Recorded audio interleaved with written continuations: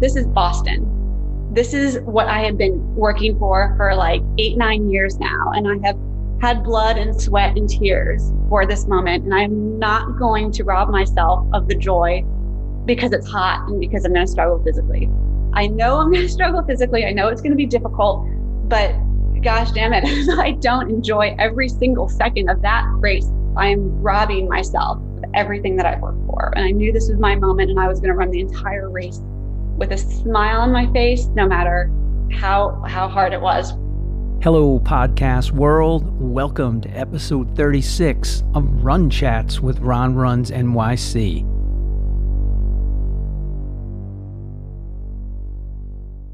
With the Boston Marathon registration opening last week, it was perfect timing to have Elizabeth Clore on Run Chats. Elizabeth is the author of Boston Bound, chronicling her 7-year journey to overcome mental barriers to qualify for the Boston Marathon. We discussed eating disorders, anorexia, therapy, perfectionism, the comparison trap, race times, worrying what others think, sports psychologist, process goals versus outcome, tackling race anxiety, and breaking through and sharing it all via her book, Boston Bound. For anyone that has ever wanted something so badly and short-circuited their efforts, this pod is for you. So many valuable takeaways. Hope you all enjoy the convo as much as we did, so let's dive on in and take a listen.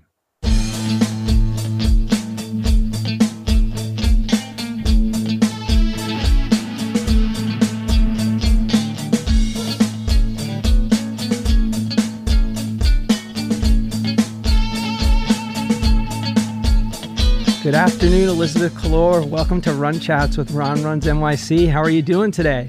Good. How are you? I'm doing great, man. Happy Sunday, and thanks for jumping on with me. I thought it'd be great for us to get together with Boston registration coming up in 2 days. I thought it'd be perfect for us to have a chat. Thank you so much for having me on. I really appreciate it. Yeah, sometimes the timing in life works out, right? I mean, sometimes we scramble to make it all fit, and then sometimes it actually just comes together easily. So thanks for working with me so quickly. So mostly, pretty much every show, we just start with a little introduction. Like, tell the Run Chats audience, like, where did you grow up? What was life like growing up? And kind of when did you first get your introduction into sports? Sure. So I grew up in Fairfax County, Virginia. I still live there today, so born and raised. And I went to college at the University of Virginia. So I've lived in Virginia my whole life. What was life like growing up? Well, I was really into dance. My mother was a dance teacher. And since the age of 3, she would be teaching dance classes and I would be like running around the dance studio. So I had a lot of exposure to that at a very young age. So I was taking, probably 3 dance classes a week, all throughout the elementary school, middle school, high school. In high school, I joined the dance team, which was my kind of athletic thing. At the same time, I was also really interested in theater, drama, music, singing, all of that as well. So I kind of had a dual interest in high school and was involved in both of those. But dance is actually sort of close to theater because it's all about performing and things like that. But I didn't do any kind of the more traditional sports. I didn't do running or soccer or basketball or anything like that in high school. And then in college, kind of same thing. There weren't a lot of opportunities to dance. At UVA now they have a dance team. They didn't have that while I was there. So while I was in college, to keep active, I did step aerobics, actually. That was kind of my favorite thing to do to keep active, just to sort of feel like I was doing something since I wasn't really dancing as much in college. And I was kind of like dancing, right? Sort of like stepping up and down. There's choreography. There's a little bit of skill involved. So I really enjoyed that. And then I didn't start running until after college when I was, I guess, 22 years old. And I had never, ever run everyone in high school or most everyone in the public schools, that is, does that mile where you got to run a mile around the track. I don't know if they still do it, but we all had to do that. And I always dreaded that. Like for weeks, I would dread the mile.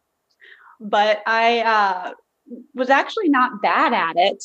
And I think that was only because I was so afraid of it that I would start off running really slowly. Everyone else would like bolt out and they'd be sprinting out. And I'd be like, to me, that was like a marathon. So I would start slowly. And I would say, I think I ran about like an 8:30, which was considered good for someone who doesn't run ever.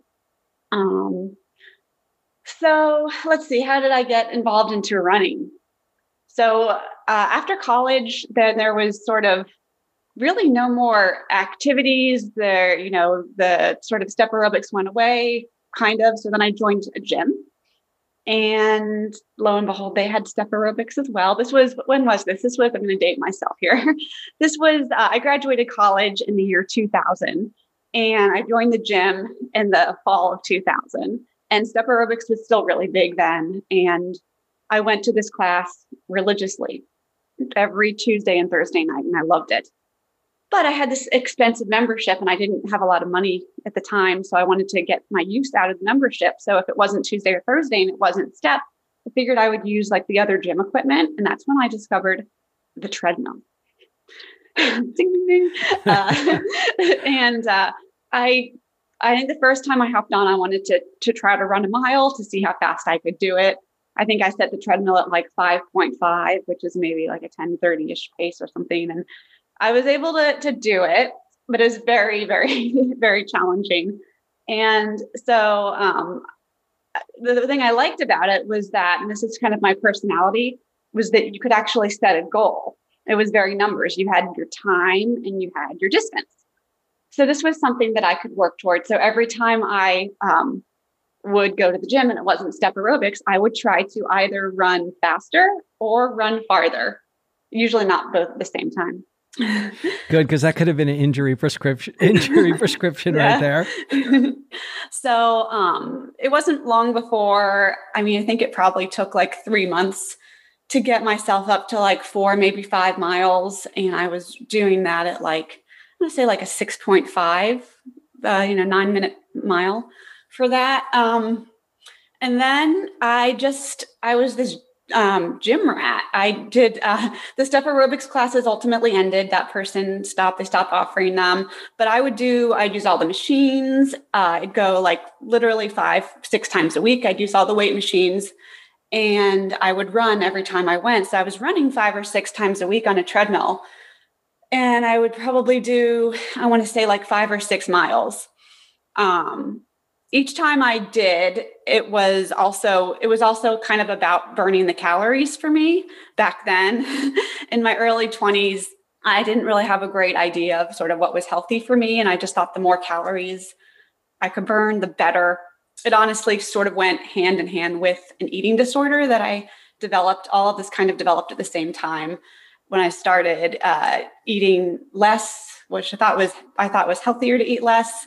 All the fitness magazines at the time focused on cut your calories, eat fewer calories. They didn't really distinguish weight loss from health.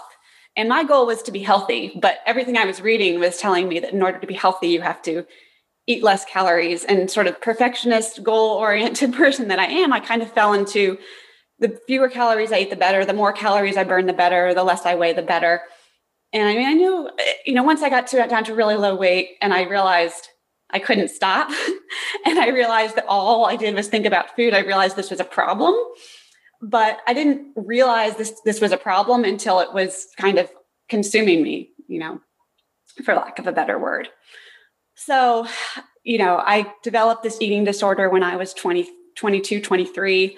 It's a hard time. I don't think, in society, we really talk enough about that transition between college and being thrust into the real world, where you're essentially, in college, your society is there for you. You have clubs, you have goals, you have your classes, everything is structured for you.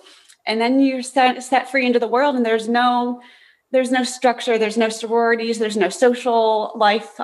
You can live where you want to do, wherever you want to have whatever job, and it's scary, and it's an amazing time, but if you're not prepared for it, it can be very difficult making that adjustment.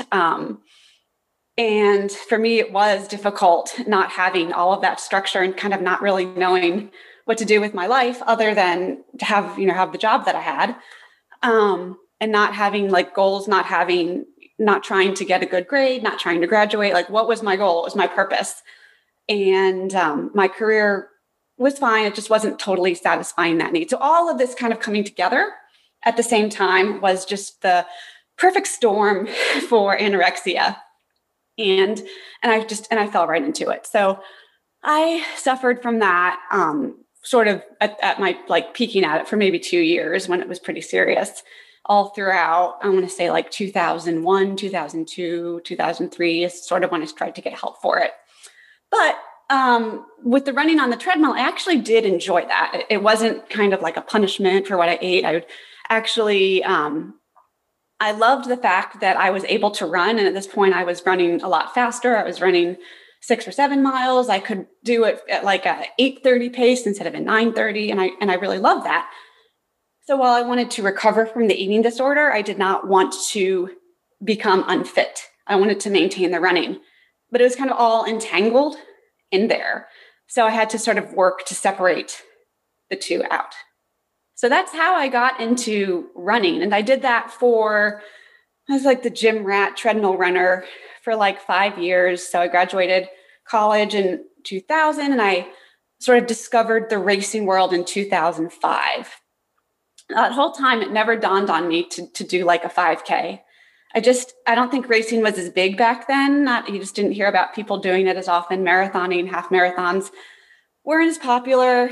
And so I just it just didn't really cross my mind or seem like something that I wanted to do until I went to my 5-year college reunion, and there was a 2-mile race for people. And my roommate, who I was there with, my college roommate, the two of us went together. She's like, "Why don't you do this? Why don't you do this race that I just found in the program instead of going to the gym?" Because of course I had planned to go to the gym while I was there. And I said, "Yeah, that might be a nice change from the gym and it might be fun. Okay, I'll do this 2-mile race." And had never having raced before. I got there, and then there was this guy that was also in my graduating class, and he was like a runner. Like he did races and marathons and everything. And so I started chatting with him. The race started and we just started chatting, and, we ran this 2-mile race. And when it was done, they like handed me this cup trophy thing. And they said, "You're the female winner." And I'm like, "Oh, really?" I didn't even know that because I was just chatting it up with this guy. And I was like, "Wow, that's pretty cool." And then the guy that I was running with, he's also from the Northern Virginia area. And he told me that there was a 10K in Washington, D.C., like a big 10K. It was the Lawyers Have Heart 10K. And it was going to be the following weekend. And I said, "Well, how long is a 10K? I didn't even know." And he said, 6.2 miles. And it's in D.C. And there's going to be a lot of lawyers there. And, I was single at the time. I'm like, "Oh, maybe I could meet someone." That was kind of my motivation at the time. So I figured I do like 6-7 miles on the treadmill all the time. And this was fun. So that should be fun. So I did it. And this was like a huge race, much different from the little 2-miler. We got the little chip in your shoe. There was like, 2,000 runners. It was big. And it was hot out. And I show up with my cotton shorts and cotton tank top, and I don't use the bathroom beforehand, which ended up being a problem. And I was just a total rookie at this race. The pictures from it are pretty hysterical, but I had never run that hard because, I wanted to, it was a race. It was how hard can you do it? And plus, that was also sort of like my max that I would do would probably be 7. So it's kind of like I hadn't really ever run much farther than that. And I was trying to run it really fast, and it was hot. So I did that, and I loved it. And then I checked the results afterwards, and I sort of compared sort of where I was, and I was in like the top 20% of women. And of course I was like, ooh, being competitive, like that's pretty good. And so then from there, it just kind of escalated. I just was like, well, if I can do a 10K, maybe I could do a half marathon. And so from there, I did a half marathon. My first half marathon was the Rock and Roll Virginia Beach in 2005, which was just a few months later. Yeah, and man, that half marathon hurt too. And that was also a hot one, but I ran that half. My goal was 2 hours and I got 2 hours exactly. So that was my first half. And then from there, I had a friend that she said that she was going to do a marathon in May of 2006. And she had never done one before. And the two of us were about the same level. So I said, well, if she thinks she can do one, there's no reason why I couldn't also try to do it. So we did it together and we signed up for the Delaware Marathon in May of 2006, which was, she had chosen it. So people are like, why Delaware? It's like, well, that's what she had chosen. And it was close, it was flat. And it was actually a really good one to be my first. And I really enjoyed it. And I ran a 4:46. And when I was done, I was like hooked. I had the bug. And so from 2006 till now, marathoning has been my thing. That is a great, that may be the longest start to your beginnings all the way through up to your first marathon, but I absolutely love it. So we got to work our way all the way back because you gave me so much in there. And I want to make sure we spend a little time on each step. So cheers for step aerobics, man. So, I remember that whole phase and they were great workouts, man. People were in there doing their thing. Awesome. And, you got your start in dance and, carried it through and were really involved with that, which is super cool. And, your first run is on the, track like in high school, and 8:30 is really good for like a high school mile when you're not a runner and you've never done it before because you weren't doing your whole step thing at this point. So that was a pretty cool, like first toe in the water situation. I appreciate you sharing your struggles with food and anorexia. I had a guest on who actually won the virtual Boston Marathon this year, and she talked extensively about her struggles with food and anorexia and how it really wrecked her college running career and a lot of relationships and just put her into such stressful situations with her family and other members. And I just appreciated so much how open she was on all of it. And, now she's a mom of 2, and I think they're having their 3rd, and she won the Boston Virtual. She ran her PR, she ran a great time. She has it like all together, and it just makes me happy to see that people can come through such a difficult experience like that and come out of it and be so healthy. So if you wouldn't mind sharing a little bit, because you already shared that part to start with, like what helped you eventually like work your way through that and move forward? Because obviously today, you're strong, you're healthy, you're a terrific runner, you look healthy.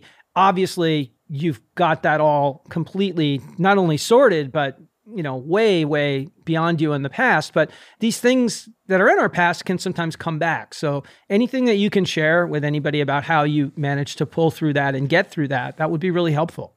Yeah. I went to multiple therapists. When I first had to admit to myself, I couldn't deny it anymore that I had anorexia. I went to a therapist who I worked with for a year and just was not at all helpful, who just wanted to talk about my father and my childhood and just dig deep, and none of it went anywhere. I went on to online support forums trying to understand how other people were recovering, and it didn't really work. The reason I wanted to recover was because I was a perfectionist. And as a perfectionist, I couldn't have an eating disorder. So it's like, well, I got to recover from that, obviously. So I was kind of at war with myself. The kind of breakthrough that I had was after a year of like being with the therapist, realizing that it wasn't work. I kind of just said, what's real about me is I actually like this eating disorder. I'm going through a hard time in my life for other reasons. When I have it, I feel numb. It's a way to cope. I use it. I want to lose a lot of weight.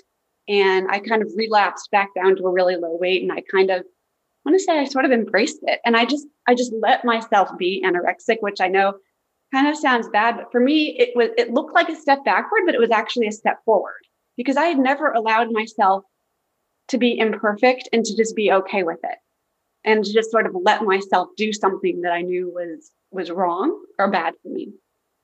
So I kind of got that out of my system, and then I was at a low weight again, and I had all the symptoms of being cold all the time, hungry, and I'm like, okay, now I really actually want to recover, not because I should, but because this sucks, like living like this, always just being hungry and just not having a life other than thinking about food. It really just, when you have anorexia, it's all encompassing. You can't enjoy life. All you do is think about what your next meal is going to be. So anyway, so this was, I guess, around 2004 timeframe. So what really helped me start to recover was also that 2005 was kind of when I got into racing, and I decided that I really wanted to, I was going to train for a marathon. I needed to fuel for it. And I started running more, and I kind of just let go of the need to be a certain weight. I stopped weighing myself. I started focusing on eating healthy. And even though I still didn't want to gain weight or be heavy, I mean, I know that I did. I just didn't weigh myself and focus on it. So my focus just shifted over to running. But what's interesting is that even though I recovered physically and I went along, 2000, by probably around 2007-ish, I was running marathons, eating pretty much normally. Things seemed kind of back to normal. I didn't really ever address that underlying perfectionism that much. And that's really what drove it, was sort of needing to prove myself to myself and to other people, really caring about what other people thought of me. And those issues were still there, but instead of being focused on this unhealthy eating disorder, it was all focused on something that was seemingly healthier and more positive, which was marathon running. So I kind of just pushed all of that into running, which created its own problems later on down the line. So I continued running marathons, 2006, 2007, 2008. I met my husband in 2009. His name is Greg. And we got married in 2010. And that helped sort of normalize my eating even more, because I don't cook. I don't really know how to cook. And usually my dinners were like, put a Boca burger in the microwave some chicken nuggets, have some oatmeal, have some cereal. So even though I was, eating enough calories, it wasn't the healthiest, just because I wasn't like a cook and I didn't really have anyone to share the meal with. So I didn't really go to the trouble. So we were married in 2010, and at the time, he had also just been getting into running. So it was something that we could share together. And he ran his first big race, which was like the Army 10 miler in 2010, shortly after we got married. And I still had like kind of all these underlying issues that didn't really come out until I tried to qualify for Boston, which kind of brings us on to the next topic. And that is when these issues all surfaced again, when I was trying, and I wanted it so badly, and I couldn't do it. And this perfectionism came out in the form of, if I didn't do well at a race, if I didn't get it, I would go into like this deep depression. I would cry. The sport started becoming not fun for me. It just became all about proving it. And I felt like I had to prove it to myself and prove it to the rest of the world, who I always felt like everyone was judging me because I was insecure. And so those issues were really prevalent kind of in the 2010, 2011, 2012 timeframe, which is when I had the fitness based on my other race times. I had the fitness to run a BQ, which at that time was a 340. They hadn't lowered the standards yet. I had the fitness to do a 340 based on all my other races and my training. It was just mentally, I had these issues. It was this vicious cycle. So I wanted it so badly that every time I would go to run the marathon, my mind would just get in the way of it. I was so anxious and nervous, and I wanted it so bad that didn't matter how fit I was or how trained I was. When you have anxiety, it will raise your heart rate, and it will literally make you feel like your easy pace is your marathon pace. So I would go run marathon pace for like 8 miles. And then at mile 9, I'd be like, oh, I'm done. Couldn't do it anymore. Whereas in training, I could run that pace for quite longer. And in training, I could run half marathons at like way faster than that pace, but couldn't do it because of the anxiety. And it all just stems back from the same thing that the eating disorder stemmed from, which was perfectionism and just caring too much about what other people think. That's really powerful stuff. And so it wasn't just affecting you with the eating disorder, but it's basically submarining, your running, racing efforts, even though you're super fit and have performed and done key workouts and things that show you're capable of doing X. But when the actual race would come to be, whatever that race was, you just couldn't, you couldn't do it because, as you said, with anxiety, it's basically like, somebody's heart rate and their pulse rate goes way up and they're having trouble breathing, because of anxiety. And, somebody puts a brown paper bag over them, when they're hyperventilating. And it seems like that would be the most ridiculous thing to do to get somebody to calm down and start breathing normally, but it works. And in this case, it's in your own mind. It's nothing really about physical. It's there. But this is something that tons and tons of people struggle with, not only in running, but in every single facet of their life. So this is really powerful stuff. So where did you take it from there once you kind of made these discoveries? Yeah. Yeah. And the interesting thing is too, when you're a beginner at something, when you're new, it's kind of like the honeymoon phase, because when I ran my marathon in 2006, and it was a 4:46. And then I ran the next one and it was a 4:24. And I'm like, whoa, 20-minute PR. And then the next one was like, I want to say like a 4:11. When you're just starting out, like PRs they come like so easy because you have a lot of gains to make, and you have a lot of untapped potential.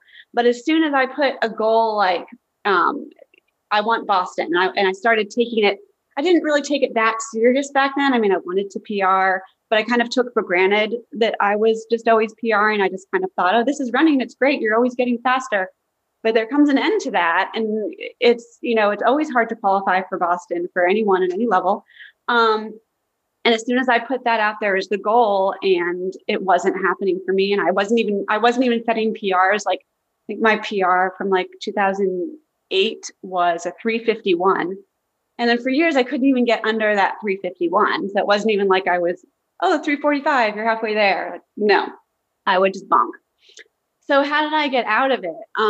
Well, after running multiple marathons and having these like major crash and burns, I realized that it was anxiety. And particularly, I ran the Milwaukee Milwaukee Lakefront marathon in the fall. And this marathon was perfectly flat. It had perfect weather. I had just set a PR like in the 8K that was like super fast. I had just run all these super fast workouts. I was in the best shape of my life. And I get there and like by mile 8, I'm done. And that was an eye opener for me. And I realized that I needed to kind of, quote unquote, get better and get help, because I was just going to keep training. Like, didn't matter how hard I trained, this race anxiety was going to get in the way. So in 2012, I realized I sort of talked to a bunch of people, and I got a referral for a sports psychologist who could help me work through some of these issues. And the two like eating disorder therapists I had been to before, the first one I think I told you about did nothing. The second one was even more useless. Just not only that, she would say things to me that I found offensive. And so I kind of didn't think therapy was, after two bad experiences was for me, but this person came highly recommended. And I think the great thing about this was that there was something to apply it to, like concrete. Like you can go run a race, or you can go train, and you can talk about how did you feel, versus just like the ambiguity of like, go live life and talk about your life. You had something that you can apply it to. And they say, running can teach you so much. And I think it's because it is concrete and it is an experience that you can document. And I've been an avid blogger for years now, and we can get into that later. But having that experience that you can document and you can break down and you can analyze really helps you talk about your emotions and your feelings in a concrete way. that if you don't have that, it's just a lot more vague. So I went to start seeing this sports psychologist in 2012.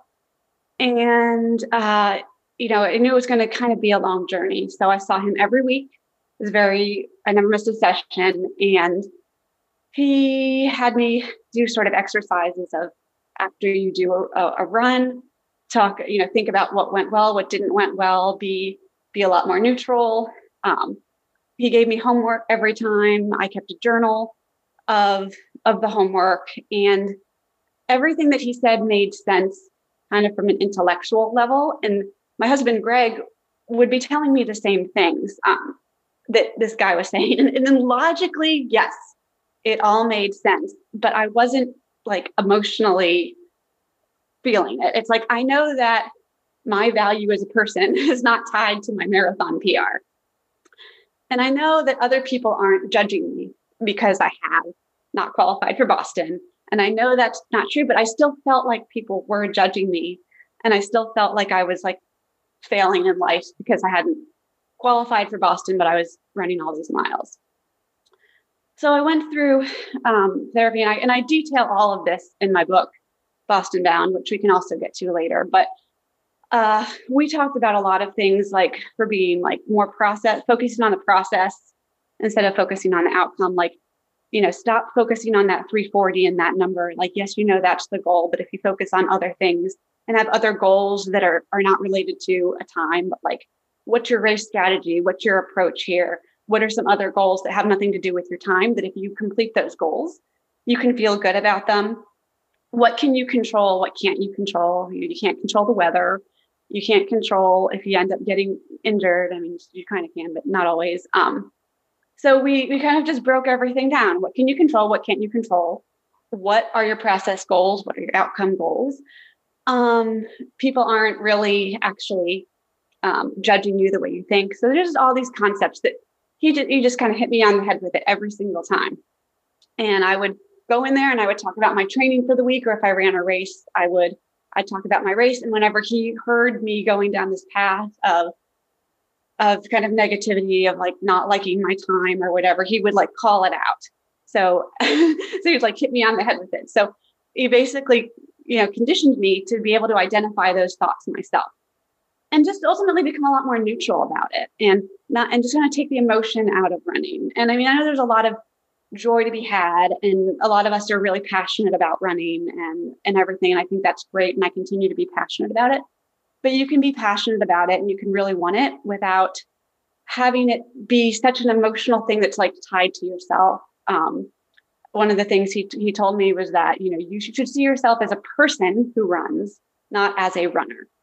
Because if you think of yourself as a runner, then your whole identity becomes tangled up in it. If you just think of yourself as a person.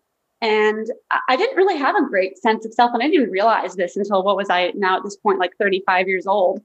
I didn't realize that I didn't really know what I liked about myself, or I didn't really know how I valued myself. I was always like a straight A student. I had my dance. I had all these things that were like externally validating. And as long as I was exceeding those, I was liking myself. But if not, then I was like hating myself. So I started to try to think about, well, what makes me me? And then I realized it was my drive, my dedication, my compassion toward others. The fact that at my heart, I was a good person, doing good things, didn't have to be some great achiever to be a good person. And actually being a good person is much more important than achieving like amazing things. And I just sort of never realized that.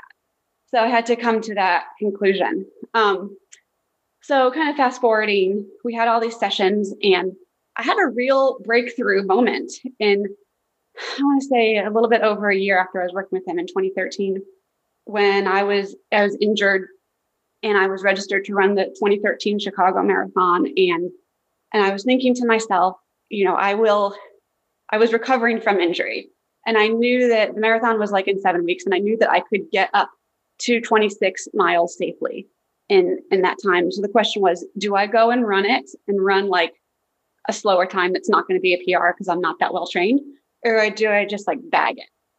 And I was kind of going back and forth on what I wanted to do. And then that hit me, was that, wait a minute, like I've wanted to run Chicago for a really long time. Chicago is a really fun race. I want to do it. What's stopping me? And what was stopping me was that, oh, my time might be slow.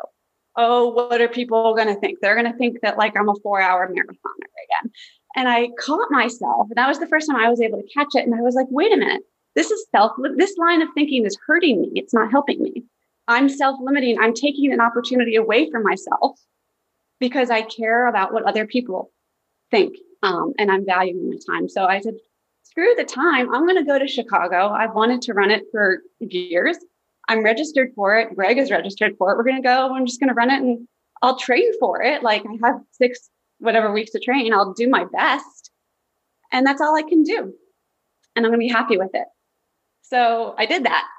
And I had no pressure to PR or to run a certain time. And the irony of it is, even though I wasn't in like the best shape, I still set like, I think like a 30-second PR. And I wasn't even trying to PR. And I was like, wow, amazing. This was my first PR in like years, out of shape. And it was only because I went into that race like so relaxed, so chill. And that was my turning point. That's awesome. Because you had to come to that realization on your own. So Greg, saying the same things as your therapist, it doesn't mean that you don't care about what your husband says. Of course you do. You love him. You married him. He's a great guy, but it's just, it can be your brother. It can be your sister. It can be somebody you train and run miles with. It can be Greg McMillan from McMillan Running. It. Whoever it is, they all care about you. They all want you to succeed, but there is a difference there with a therapist. And I'm really happy that you had the 2 experiences that weren't positive at all on the food side, and that, you stuck with it on the sports psychologist side, because it is a shame that, with all the schooling that therapists go through, the profound impact they can have on somebody for good or for bad. And this goes to couples that are going through awful divorces or painful separations and loss of a child. I mean, any, profound losses that people experience, alcoholism, drugs, things that we need counseling and therapy for. If you find the right person and they connect with you and understand what's going on, they can change your whole life. And, it hit you with Chicago, and I'm just so happy that you realized it and you talked about it so clearly right now, because yes, nobody cares about the times we run. That's the truth. And when I say nobody, of course your husband cares. Of course your best friends care. But all your Instagram followers don't care what time you run. They don't. They might say they do, and they're going to comment because they want to chime in on a post and they want to say something. And whatever that something is that they say, it doesn't define who you are or me or anyone else that's out there in the world of social. And it can have hugely positive effects, but it can have negative effects if you allow it to. But in this case, that was your turning point, because it wasn't in a session with your therapist. He didn't tell you that. You recognized it, that you'd wanted to run that course. You wanted to go do it. You were signed up, you and Greg. And even when you weren't in your best of shape, you went, you rolled the dice, and you found out something, like after not running a PR for a while and, being stuck, even though it's 30 seconds is still a win. But way more importantly, you recognized what the issue was. Yeah, absolutely. And you think about the reverse. I have so many friends that are runners. If they run a slower time, if they don't hit their goal, am I going to not like them, or am I going to not be their friend? No, I'm not someone's friend because of the times that they run. But then when I apply it to me, I think, oh, people are going to think badly of me. You don't apply the same criteria to other people that you wouldn't apply to yourself. And I think, as you said, people care about your time because they care about you and they know that you care. So if I'm really trying to get a certain goal and they care about me because they like me as a person, they're going to want me to get that goal. And if they don't, they're not going to think less of me. They're going to support me. And if they're judgy, then they're not like really a friend anyway. There's always going to be people that are judgy. True. And unsupportive. And that's just the way life is. I agree 100%. And it's a big life lesson to learn. And it's not just a lesson for running. It's a lesson for everything. Are you trying to become a PhD? Are you trying to become, the head of a department at, in education? You trying to move up the corporate ladder in business and become a managing director? You're going to have friends in your life who are your real friends who are going to be super excited for you or Greg when you accomplish your goals and you do what you're setting out for, or trying to chase down big things. And there's going to be other people in your life that are just not going to be happy. And that's the truth. They're the ones who are around you, but they're not really your friends. They're not enemies, but they're really not all that excited for you, me, or anybody else when we're doing well. And that's why I love David Goggins so much, because Goggins talks about it all the time. He sees it the way I see it. A lot of people out there are very happy if you fail and you come right back down into that pit with everyone else that failed, versus the people who didn't fail and didn't fall back into that pit and kept going and pushed onward. So I know, look, I'm all about, I can handle the language and all the cuss words because it's all me. I mean, that's the way I am. And I could speak like a sailor with the best of them. But I just believe that that's true. It's true for a lot of people. But you gotta be directing your energies and your efforts about what's important to you. And it might even be incredibly important to you and not important to Greg, or vice versa. Maybe something super crazy important to him and not as important to you. The important thing is that you guys support each other. And, you just realize this is something for you that you got to just, keep chasing it. So keep going with that. I like it. Yeah. And how does all of these experiences, all of these learnings, and you start to get, so now it's what did you run in Chicago? 3:48. 3:48. So how close are you at this point to, achieving your BQ dream and making that happen? How close are you in the journey at that point? Yeah. So at that point, so the time is still 3:40, and just what's interesting about my age is that it's always been 3:40. Whenever I would normally get an extra 5 minutes for aging up. Well, so does the Boston Standard drop. So it's I think there was 1 year where I could have gotten away with a 3:45, but that was just 1 year. So anyway, so I ran this 3:48 in Chicago, and this was once again 2013, but my PR from 2009, gosh, what's the math on that? Like 4 years was a 3:51. So 4 years of all these cycles and all this training. And I was able to shave, in that time period, just like 3 minutes off due to all of the anxiety that I was dealing with during those years. So then now that I sort of have freed myself of this, I was able to go into races a lot more relaxed. And I am trying to think of what the next one was after Chicago. I think it was, so then it was the spring of 2014, and I ran the Mississauga Marathon in Canada. And I still had that goal of 3:40, but I was a lot more chill about it. I was just like, I just would like to set a PR of any kind. And one of the sports things my sports psychologist told me is that you don't have to qualify for Boston at your next marathon. This can be a lifelong goal. You have years and years ahead of you. That's why you see runners 50, 60, don't feel like you have to do it tomorrow. And so that kind of took a burden off. So I said, okay, it would be great to be Q. But I think, I'd have a lot less anxiety if my goal is, to PR. And then I had this whole list of process goals, like, stay strong, do this with your fueling, all that. And so then I was able to run a 3:43, which was a nice PR within just, the next season, just by being relaxed. And I was probably, I was in better shape than I was in Chicago. But then I was like, okay, I can do a 3:43. I'm really close now. So instead of trying to take off this big, 10, 11 minute chunk, it was much easier to kind of step down into it. So now that I was in 3:43, I was really in striking distance of it. So then in the fall, I actually decided to hire a coach as well, because now that I had the mental skills, I felt like I really needed to make sure that my training was individualized to me and that I wasn't making any mistakes there. So I figured if I have a coach, I have a personalized training plan, I know I'm doing the training right, I've got the mental skills, then all I need is like a good weather day and things should be good to go. And so that happened the very next marathon I ran in 2014, Columbus. I ran a 3:40.00. right on the Oh dot. my gosh. Oh my gosh. That's It you was very poetic. you were probably like flooring it with everything you had coming towards that finish line. Oh, I was, and it was crowded. I was weaving through people, and I'm like, "You're in the way of my BQ. Get out of my BQ way!" I was running like a mad woman. Yeah. And then the crazy thing is, you cross the finish line, you stop your Garmin, and you don't know exactly when you started it. Exactly, you don't know a second. And so it said like 3:40 and 1 second. So I was like, I don't know. I mean, did I BQ? Did I not BQ? And so I was like just dying to get back to the hotel where I had my phone where I could like look up the results. And of course I was like in pain. So I'm trying to get there as quickly as possible. My hip's hurting.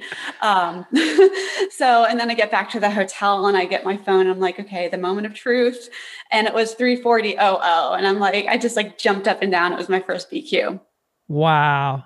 That is so cool. And for people that don't realize like how different it was racing just a few years back, even, you know, like I grew up in the era where the chip timing was developed in like the 1996 Boston, the 100th Boston.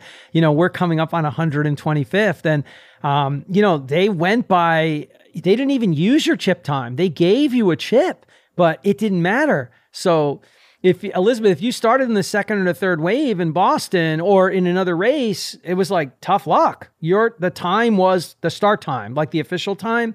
So much has changed in racing. So you're going back, trying to hobble back to your hotel and get back, and you're in suspense. And then you put the phone on, and then you finally see it, and that's got to be a huge emotional. Like you had been like so stoked for sure. Yeah. Yeah. And then my mom said, you got it on the nose. I was kind of like, I would have kind of liked a little buffer, but then she was like, she's right. I did it perfectly. You know, I have no buffer, but like, this is my first BQ and it's very poetic. It's a beautiful, perfect BQ right on the nose.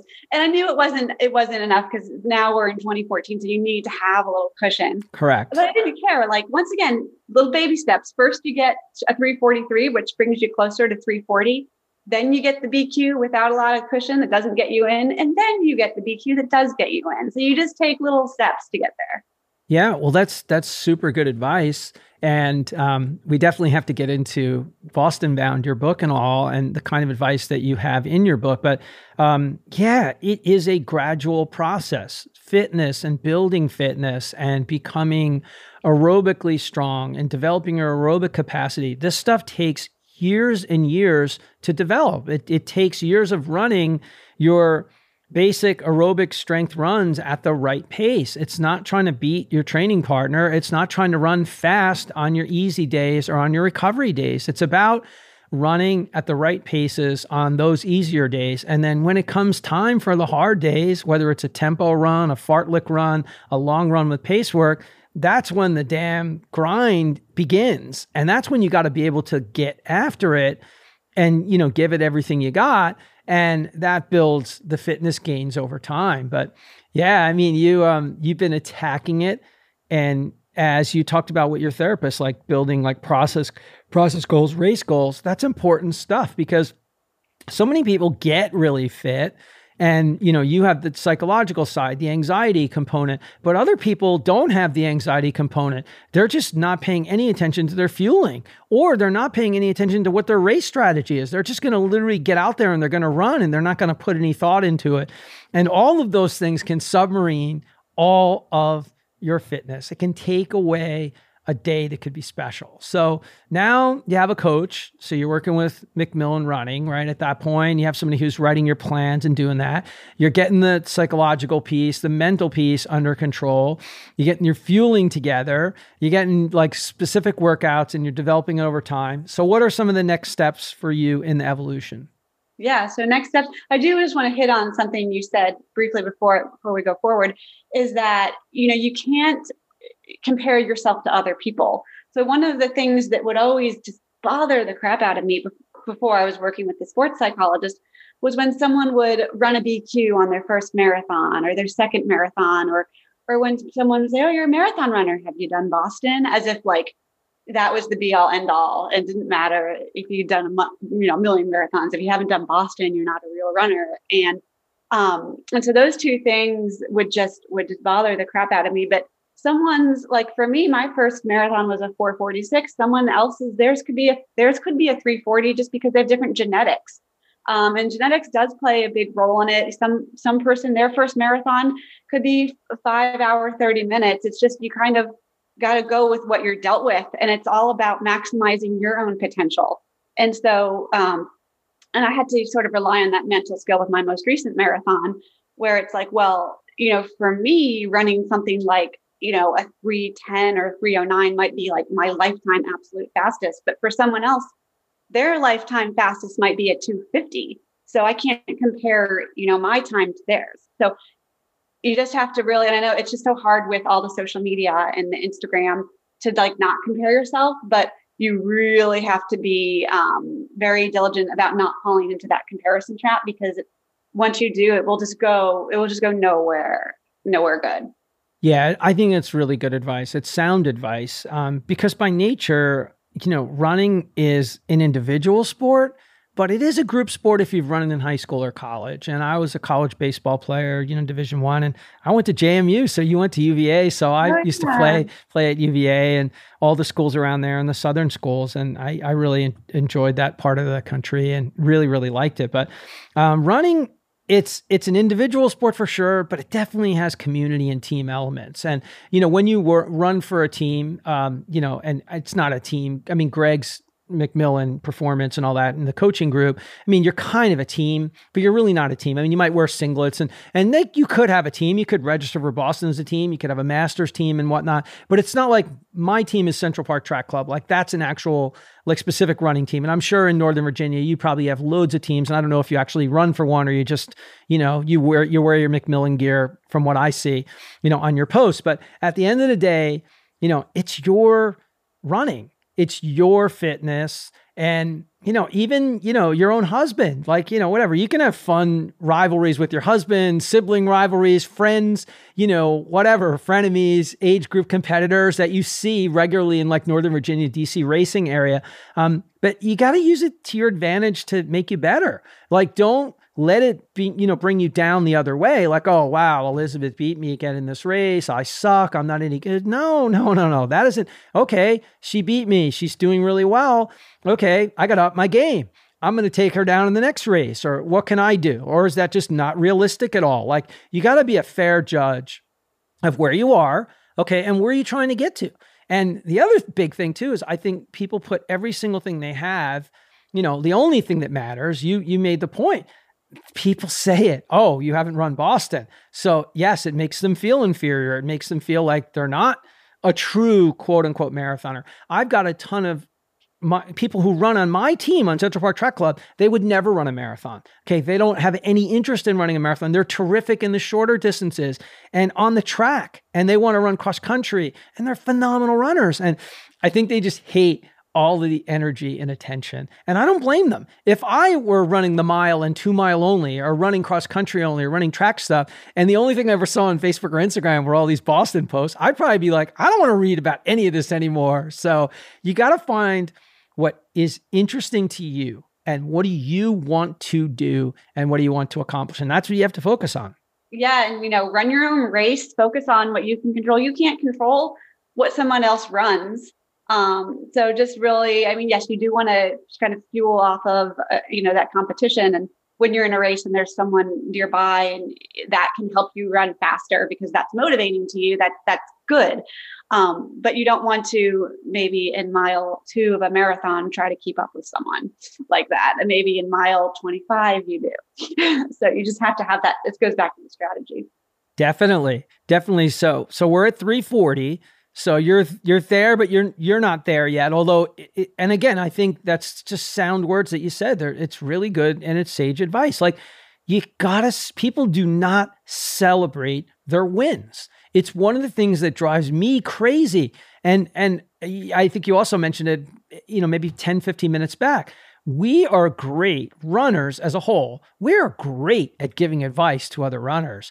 I think you need a day off, Elizabeth. I think you'd be better off to just take a rest day. You'll come back and you'll be fresh. Or don't worry about it. It was so hot today. You don't handle heat or humidity as well as me. That's probably why you struggle today. But for our own selves, we're like, man, I ran like shit today. I had nothing. I didn't step up. It was hot. So what? Everybody else handled the heat well. Like, we are really good at giving fair and sound advice to others, but then not giving ourselves a pass or just being positive about what we're doing.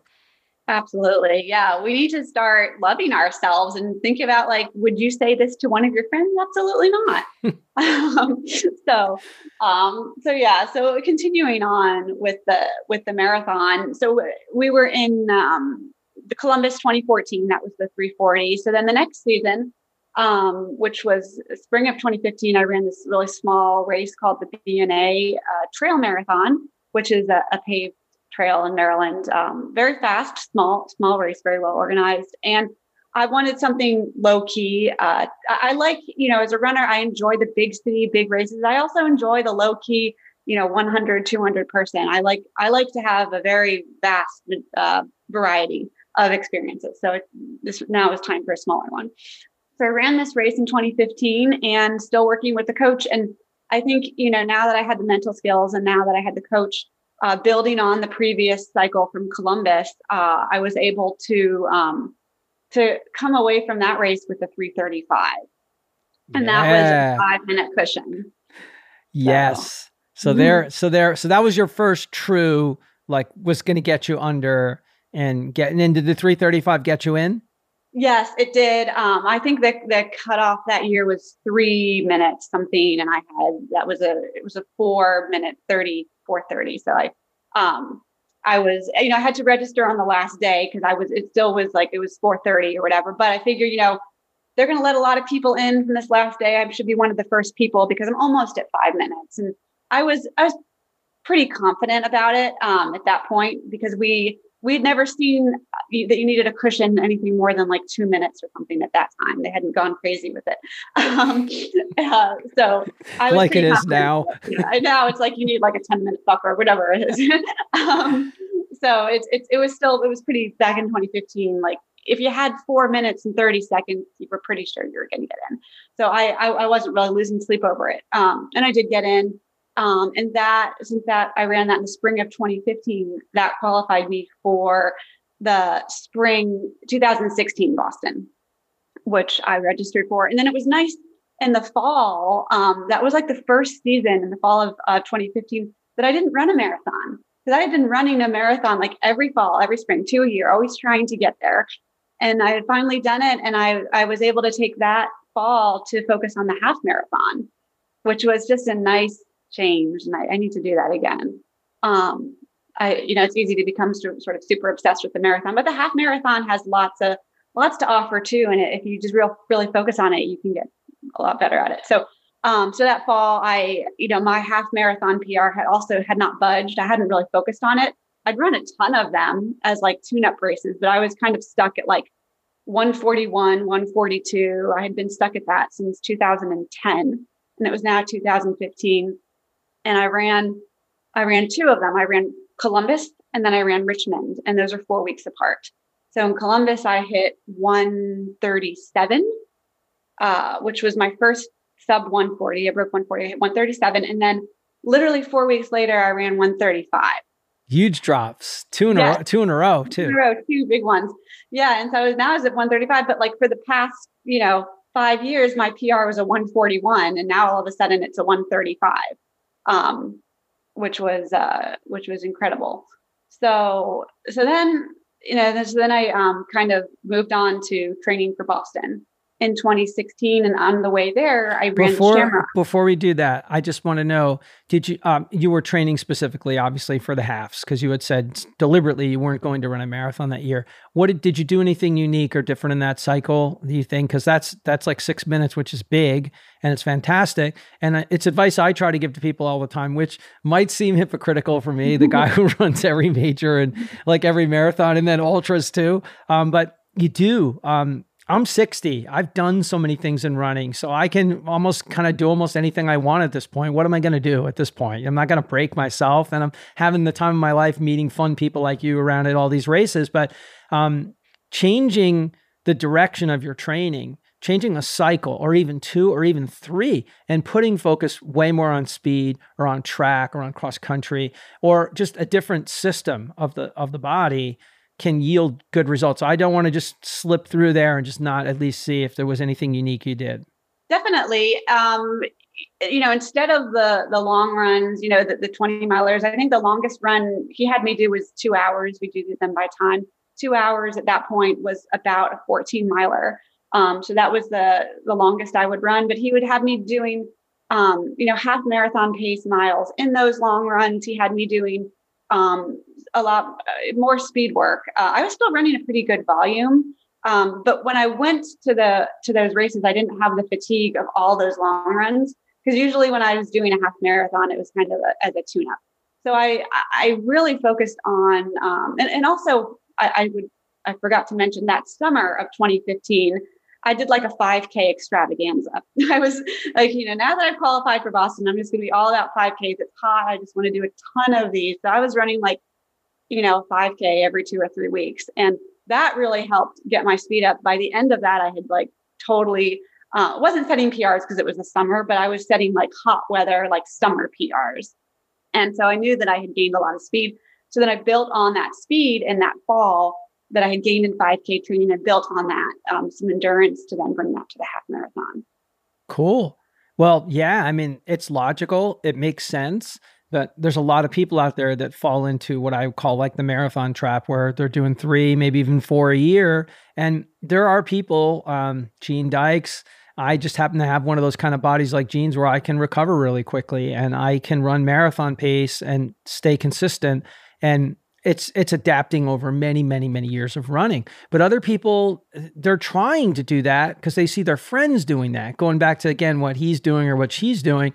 And you know what? That's not in your best interest. If your coach is telling you to do that and you have a coach, great. If you don't have a coach, I highly recommend you get one. I don't need one at this point because I know what I'm doing. I know how to take care of myself and prepare myself if I'm trying to build up for one big race or build up to a couple later in a year. But for people that don't understand periodization and mileage and what kind of workouts they should be doing and learning more about nutrition and also prehab and strength stuff, it just pays such dividends and benefits to work with somebody who understands what are your goals and what are you trying to accomplish, because otherwise you're going to get stuck. And you're right. In the beginning, those PRs come easy, man. I don't care what times you came into from, whether it's 5 hours, 4 hours, 3 something, whatever, you're going to drop, and you're going to drop a lot. And then at some point it doesn't happen anymore. And it's uh-oh, what do we do now? So you made changes. You changed up your training philosophy. You did a ton of 5Ks in the summer heat, which is always good. Yeah, maybe you're not going to run your fastest 5K in the summer because of the heat, but that's great training, man. It's high heart rate. It's fast turnover. You're gunning it. You're cranking it. And then you're doing speed work in a half marathon workout. You're running half marathon pace miles, maybe even faster, all good things that lead to what's going to no doubt pay dividends in the marathon. So take it from there. Yeah. So taking from there. So then while we're on the topic of halves, I ran the Shamrock half in Virginia Beach as my tune-up. I traditionally like to run a half tune-up before a full. And this race was, I think, 6 weeks before Boston. And the weather was torrential downpour, high winds. One of those really, really nasty storms was coming through. It was about 47 degrees, and no one expected to PR. I didn't expect a PR. I mean, I just run this massive PR of 135. So I kind of just tossed that goal out of the window, and I was like, I'm just going to try to just run by feel. And this is one example of where, as you said earlier, your strategy is really important. So I found out which direction the wind was going, and I made sure that during those miles, I stayed in a pack, so that I wouldn't have to deal with the wind, so I could kind of draft. And then once I shifted direction and the wind was going to be at my back, I could get out of that pack. And I ended up running another PR at 2 minutes, 133, which was just I could not even believe it. I was one of the only people that I knew that PR'd that day. No one could believe it. This is not PR weather, but I was getting so fit, and I was just getting so used to I was getting so good at racing the half and knowing what it should feel like and having that strategy. And that was just one of those amazing moments. And it also kind of I was almost teary-eyed at the end because I had run that same Shamrock half a few years back before I had resolved all my mental issues. And it was windy and I really wanted a PR, but I didn't get a PR and because the wind slowed me down and I was really upset about it. And here I was setting this massive PR, like in the wind, in the rain. And it was just like, look how far I've come. So that was a great moment. So then Boston 2016, which was my first. And lo and behold, it was amazing spectator weather, but not great racing weather, beach weather. It was 70 at the start, just standing around. People were like sweating. And one of the things though, like, you know, everybody's unique and, you know, heat is hard on everyone. And I'm not trying to say that it's not, but I find that I particularly, for me, it's like a double whammy. And I know that, you know, local runners who I would maybe be about the same pace as in the cold races, when it's a hot race, they're going to always outperform me. I'm always going to suffer a lot more than most people. It's just, I've been like that since my days of dance. When I was a dancer, I'd always end up with this like bright red face. Everyone would ask if I was okay. I've just always been really like hot when I exercise, and my body is not great at cooling itself down. So that's always been kind of a disadvantage. Or even when the race is in the high 50s, low 60s, everyone's like, that's perfect weather. Didn't affect me. And like for me, that was another, you know, kind of issue I had to deal with is, you know, I would say, oh, I didn't run well and I'm blaming the weather, but it was 59 degrees and no one else was blaming the weather because everyone else thought it was perfect, but, you know, not for me. I needed, you know, for me to have it not impact me, it needs to be like 50 or below. So anyway, but I didn't care that it was warm because my attitude now was, this is Boston. This is what I had been working for like 8-9 years now. And I have had blood and sweat and tears for this moment. And I'm not going to rob myself of the joy because it's hot and because I'm going to struggle physically. I know I'm going to struggle physically. I know it's going to be difficult, but gosh damn it, if I don't enjoy every single second of that race, you know, I'm robbing myself of everything that I've worked for. And I knew this was it. This was my moment. And I was going to run the entire race with a smile on my face, no matter how hard it was with the heat. And it was hard. I ran 3:48. And I was probably in shape for like 3:30. I think, you know, I would have just run like a 1:33 half a few weeks before. So I was thinking maybe I could do a 3:30, maybe faster. But, you know, that didn't happen. It was hot. I ended up in the medical tent with hyponatremia, not having taken in enough electrolytes because I just kept drinking so much water. Didn't balance it out right. Ended up sort of at the finish line, people asking me if I was okay and me thinking in my mind I was okay, but not being able to tell them I was okay.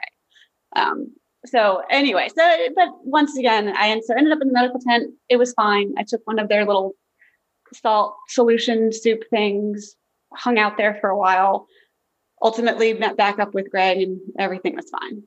But it was an amazing experience. I will never forget my first Boston and how happy I was, and just the whole weekend. It's not just about the race. You know, with Boston, it's about the experience. It's about getting up there. Like I put that Boston jacket on for the very first time. I had ordered it online, but I didn't wear it. Everyone has kind of like their different rules about when they wear the jacket. So for me, I said, well, I've officially made it to Boston Marathon weekend. I now can wear the jacket on the plane to Boston. So everyone who else is on this plane, we all know that we're all kind of running this marathon. So I put that jacket on. I was so happy. Got on that plane, wore the jacket on the plane, and the whole weekend was just like beaming. Spent way too much money at the expo. I was just grabbing, I want this. Yep. I wasn't even trying stuff on. I mean, because I was like, I don't know when I'm going to be back here. And I just bought everything in sight. And I'm thinking, you know, look, I hadn't run this race ever. So I have years of savings from not having been at this expo. We've justified it.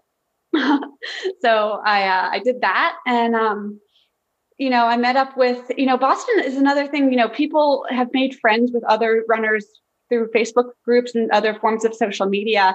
And there's so much going on that weekend where you can meet up with the people that you only have known online. I met up and I met my coach, Andrew Limoncello. I met him in person for the first time.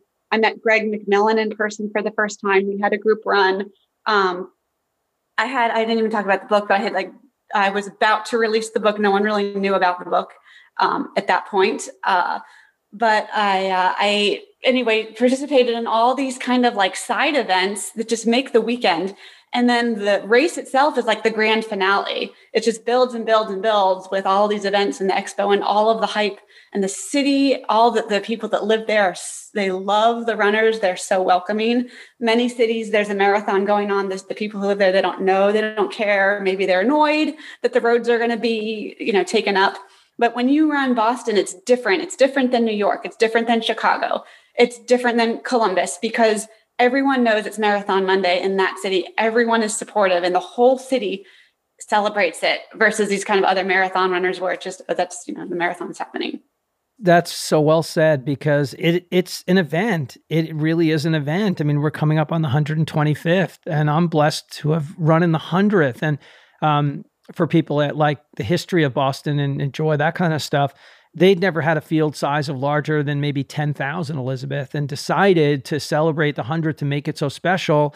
They were going to have a lottery. Like lotteries didn't exist back then. They're very common now. I mean, London, I don't know how many people go in the London lottery, and it's like winning a real lottery to get in London if you're not a London resident and you can't do a time qualifier. So it is remarkably special. And this was the first time ever that runners were staged, that there were that many. I think the largest field size at that point was 12,000 or 14,000. There were 40,000 runners.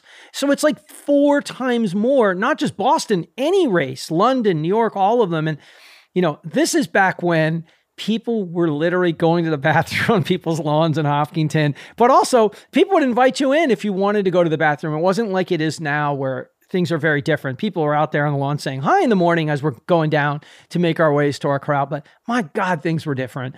And I don't mean it in a bad way. I mean, it was just amazing. And 1995 was my first time, being up there and for the 99th. And you're right. Everything about it is different from racing on a Monday, the Red Sox playing a day game, like the city is shut down. It's a party. I mean, it is a party from the morning. You get up at 5 o'clock in the morning, 6 o'clock in the morning, whatever time it is, if you even sleep, to get out to Hopkinton from the race.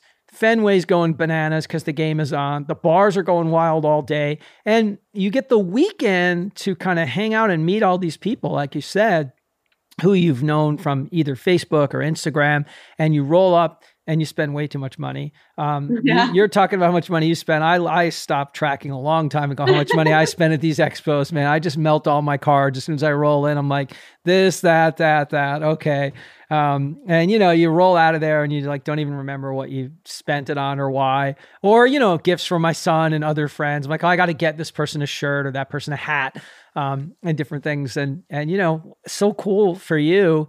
But what I love the most and what I'm proud of you for doing is you knew going in, that was not the conditions for you. We all have our kryptonite. We all have something that we struggle with. And some of us really, it's wind or it's cold or it's heat, whatever it is. So you knew that going in, but I'm just so happy that you didn't allow that to take over and wreck your first experience. Because there are people who've done just that, because the only thing in the world they were focused on is, what am I going to run in my first Boston? I have to run as fast as I've run somewhere else. And then they had the worst experience, as opposed to in your case where you got all of it. You sucked the marrow out of it. You got the whole full experience. And I'm just really happy that you did. And I kind of, part of me wanted to set sort of a low bar. It's the first one. So it just made it easier to go back and run faster. And, to now you have this other goal, like I want to run every time I run Boston, I want it to be faster. Obviously that cannot continue, but if you run a really slow course Boston, it makes it all the easier to PR it the second time.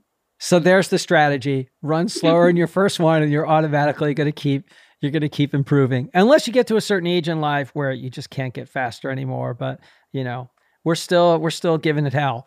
We're still out there running, and I've got friends of mine who've run crazy amounts of Bostons. I'm only on maybe like my 8th or my 9th. I've got friends who've run 20 or 25 and just completely crazy.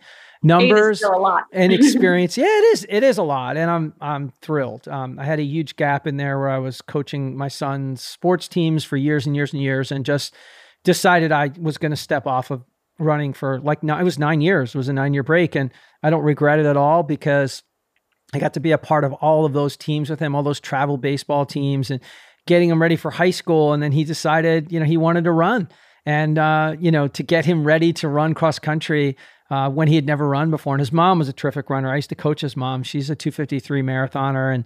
And we met through running, and just amazing experiences. So, and they're lifelong experiences. I mean, I'm 60 and I'm still doing it. And I still have friends that I met up there when I was 35 years old. That's 25 years of running. And not everyone from my peer group is still running. Some of them aren't running anymore. They can't run anymore. Maybe they're just not had knee replacements, hip replacements, 100 things, or they just lost the drive. I think one of the things people struggle with as they get older is if they can't run the same times. And I think, like, psychologically, like, you figured this huge piece out about yourself. I figured out for myself, I'm never going to run a 2:41 like I ran in Boston in 1996, but there's age graded times. Those age graded times count. They mean something. They're not fake. It's runners from around the world, based on how old you are, running like the best time at any of those distances, a mile, 5 miles, 10 miles, 20 miles.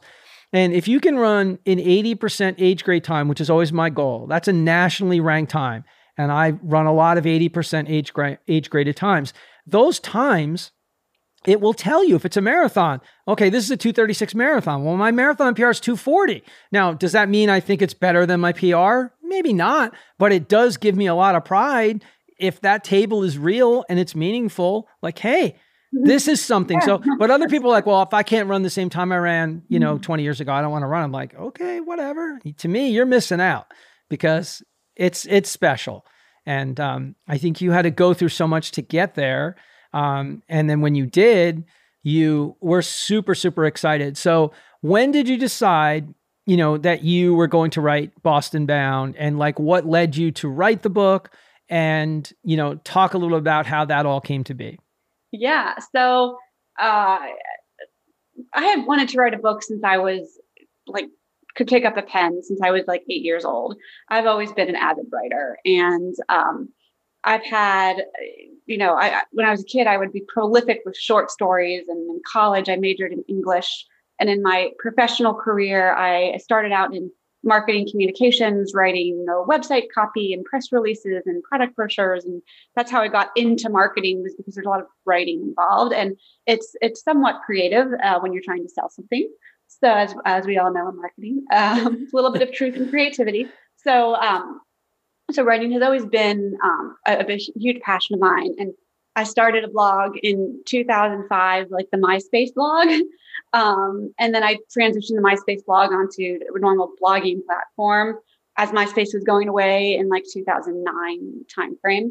And the blog was exclusively about running, and running focused, and all my training and racing and thoughts and everything. And sometimes it would include some other personal things, but mostly focused on running. And this desire to write a book, kind of, my childhood dream, it was going to be like a novel, just kind of fell by the wayside. You grow up, you get a job, you get involved in things, and you just don't do it. But I've always known still, and I always thought, well, when I retire and I have a full-time job, then I'll write the book.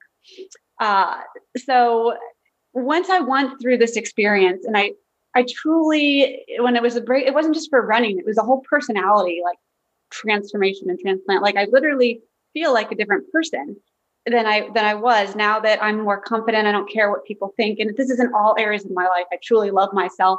I have all these mental skills. I'm more confident.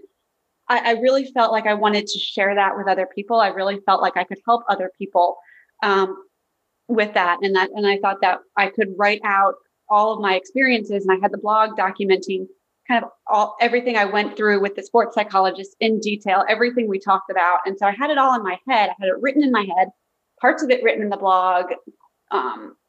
Greg really pushed me to make it a reality. He's like, go sit down and write. I said, well, maybe I'll write a book. He really kind of pushed me to do it. And we were on a cruise in the summer of 2015, sort of after I BQ'd. He's like, now that you've BQ'd, You have it like you have some time now. You're not running any full marathons. You have some time this fall to really focus on it. When we get back from this cruise, you need to really start working on it. And I did. And every weekend I took a dedicated amount of time, starting in, I guess that was like August of 2015. I would spend, several hours each weekend, kind of writing this book, and sometimes in the evenings as well. And it came together, and I finished it. I wanted the last chapter to be my experience of running the 2016. So I had the whole thing written except for that last chapter by, I want to say like March or April. So it took me like 6-7 months to write. And then I finally was able to write that last chapter. And then I knew the book was ready. It was ready to go publish. And so then it was published in May, just like 4 weeks after that Boston Marathon. Was published pretty quickly. And I hadn't really, at that point, I'd had my blog. My blog had like an okay following, like not nearly as many. It wasn't like prominent. I wasn't like getting like, brands coming to me to review things. It was just, I could tell from the analytics that it was getting a decent amount of views. I mean, I had a lot of friends that were runners. I would post them on Facebook. I didn't have an Instagram following. In fact, I had, 400, 500 people on Instagram. And I started trying to build up a presence on Instagram in around the time of the Boston Marathon, because I knew this book was coming out. So around April of 2016, I started building a following by, using, and I'm in marketing, so I know how to use social media really well. I just never had a reason to do it for myself. So since I already knew how to use social media, I started growing that following with all the techniques with hashtags and the content and photo and like everything that you do to grow your following. And this was back when Instagram was sort of younger and it was easy to grow the following really quickly. And so it just, all these followers started coming, and I was getting like 300, 400, 500 followers a week.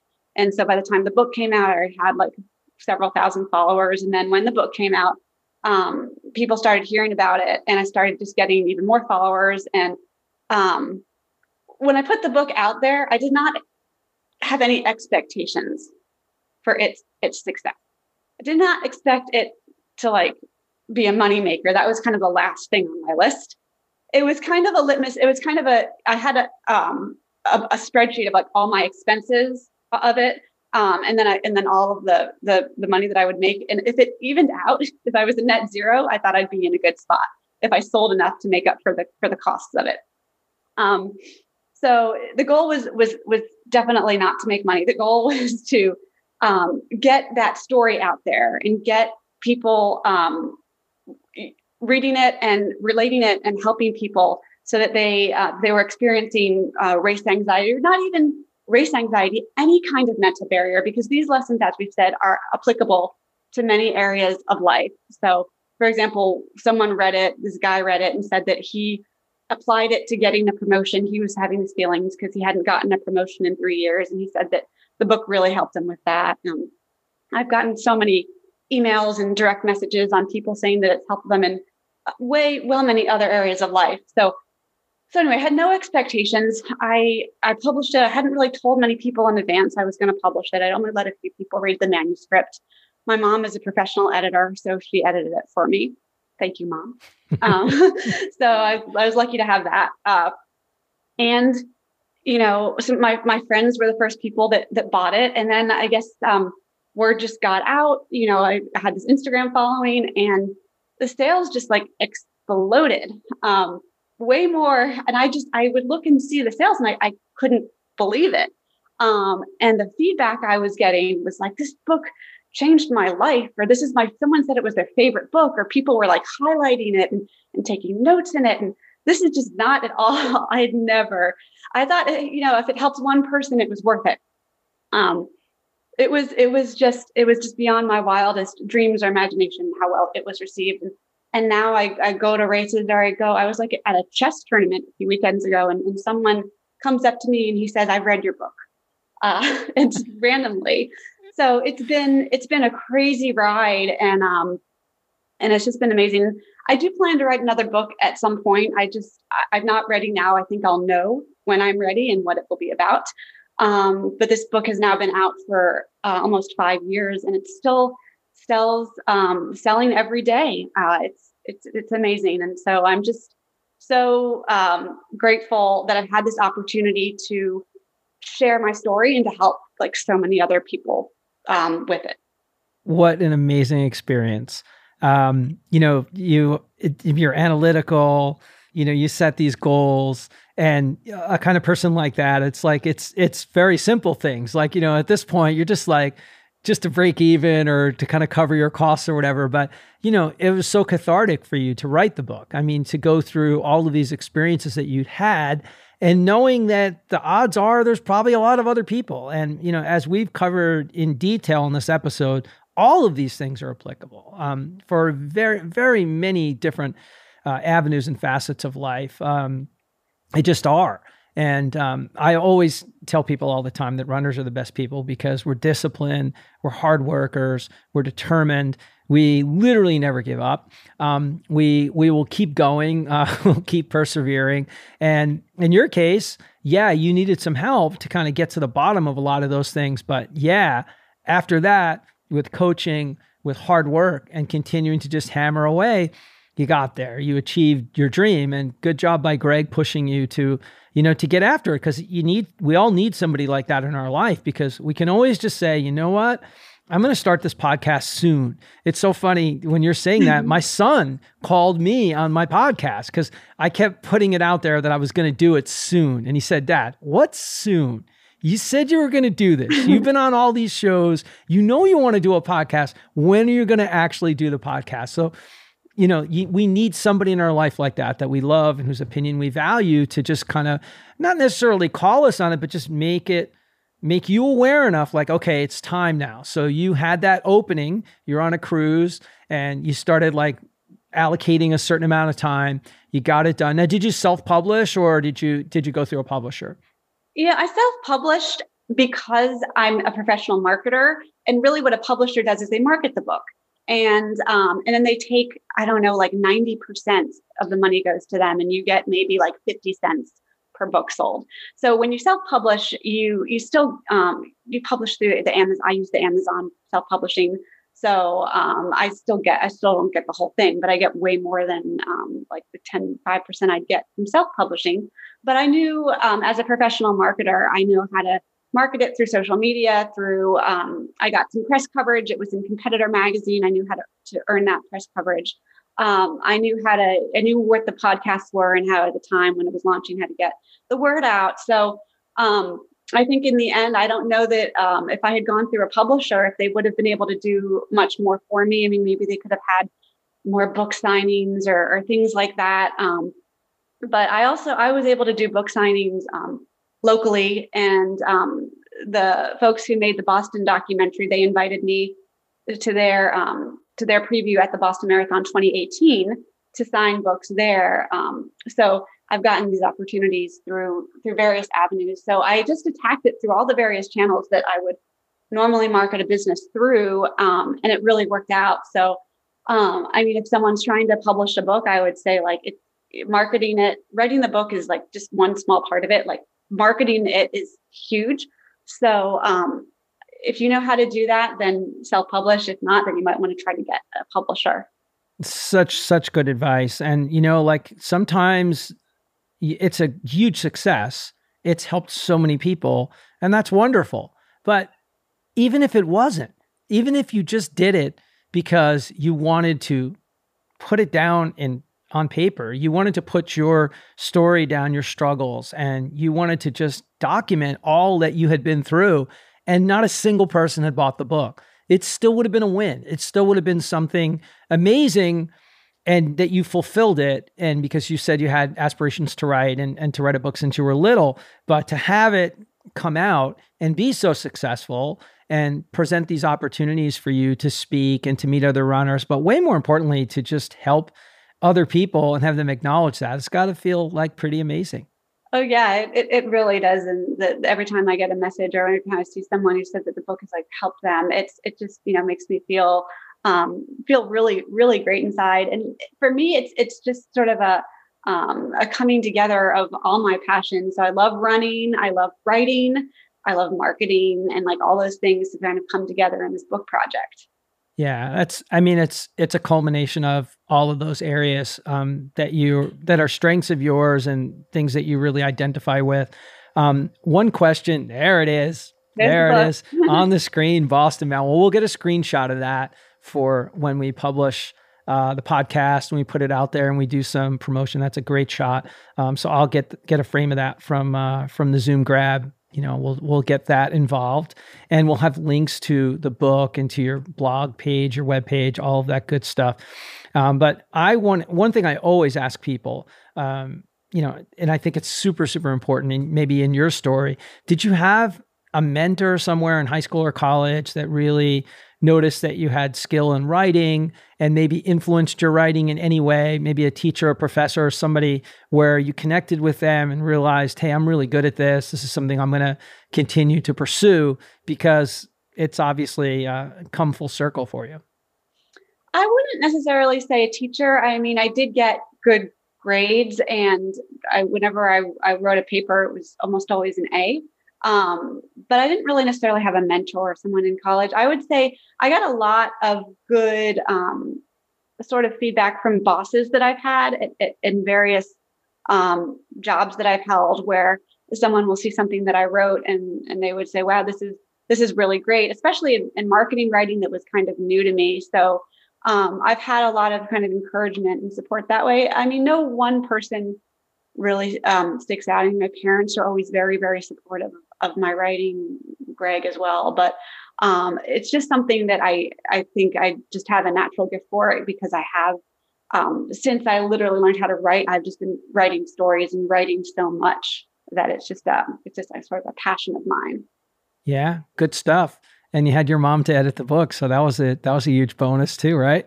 Yeah. Keep it in the family. And Exactly. obviously, you're a very driven person. Nobody keeps knocking on a door for something that long before banging it down without being driven and really getting after it. So, where do you think that comes from in your life? Does it come from one of your parents or something specific? What do you think? I don't really know what I attribute to. That's a good question. When I try to think back to the youngest memory I have of trying to achieve something, I remember in second grade, there was these reading things and they were different colors, and like level 1 was red, level 2 was blue, and it was self-paced, and there were just, you could just do it, whatever. It was part of the classroom, and the other kids would go do recess or they would play, and I would go read these things, and I was going to be the first one to get to like the level 7 brown, and I was like just dedicated. And this is second grade, and I just like tore through all this reading material. And then when I got there, everyone else was still like on level 1 or 2, and I just felt so good about that. Love it. I think it's just innate in me. I don't really know if it comes from anywhere. Yeah, it doesn't have to, but it's a great example, because at a super young age, that was as a poignant example as you could possibly give. We had something on the schoolyard that I remember too. We had something called the Bookmobile, and it was crazy. They don't have things like that anymore. I wish they did, but it was just basically like a bookmobile, like a library, like a roving library, and you basically would get stars for, reading the book and then writing a comprehension report, and same kind of thing. I was always like, man, I'm just going to blow through this entire list. I'm just going to like rip and be like, there's no way you read this book. I'm like, I read this book, and I would write, because you had to write a little comprehension piece on it. And so, yeah, I had that same kind of spirit in me. And, it doesn't just apply to athletics. It applies to all areas of our life. Absolutely. So I have to say, it's been super fun getting to know you, Elizabeth. I really appreciate the stories you shared and everything about your running journey, your marathoning journey, writing your book, how that's helped so many other people. And before we roll out of here, I just want to make sure if there's anything big, in your plans for 2021 or anything that we haven't gotten to today, that I give you a chance to share that with everybody. No, I mean, I just really hope I plan to run Boston in 2022. I did 2016, and then I did 2018, and I kind of like doing it every other year, just because it sort of, I felt like if I did it every year, it would maybe sort of lose its excitement. And so I do it every the plan is to do it every 2 years as long as I'm able to continue qualifying. And so I did the virtual. I ran it in 2018 in that horrible storm, but I'm good in rain and wind. So I ran a 3:26 in that weather, which most people would say, 2016 hot weather was better. But once again, I do better when I'm freezing. So that was great weather for me. And so I ran the 2018, and then I ran the 2020 virtual. And then I plan to run again in 22. Hopefully they have it on Patriots Day, and hopefully it's in April. Hopefully it's the normal field size. Fingers crossed, because that is my plan. I think that that's probably very likely to happen.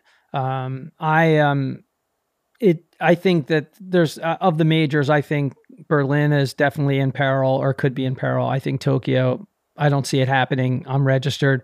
I think London will 100% happen. I think New York will 100% happen. And I think Boston will 100% happen. Chicago, I think they're cutting field size, and that probably will happen also.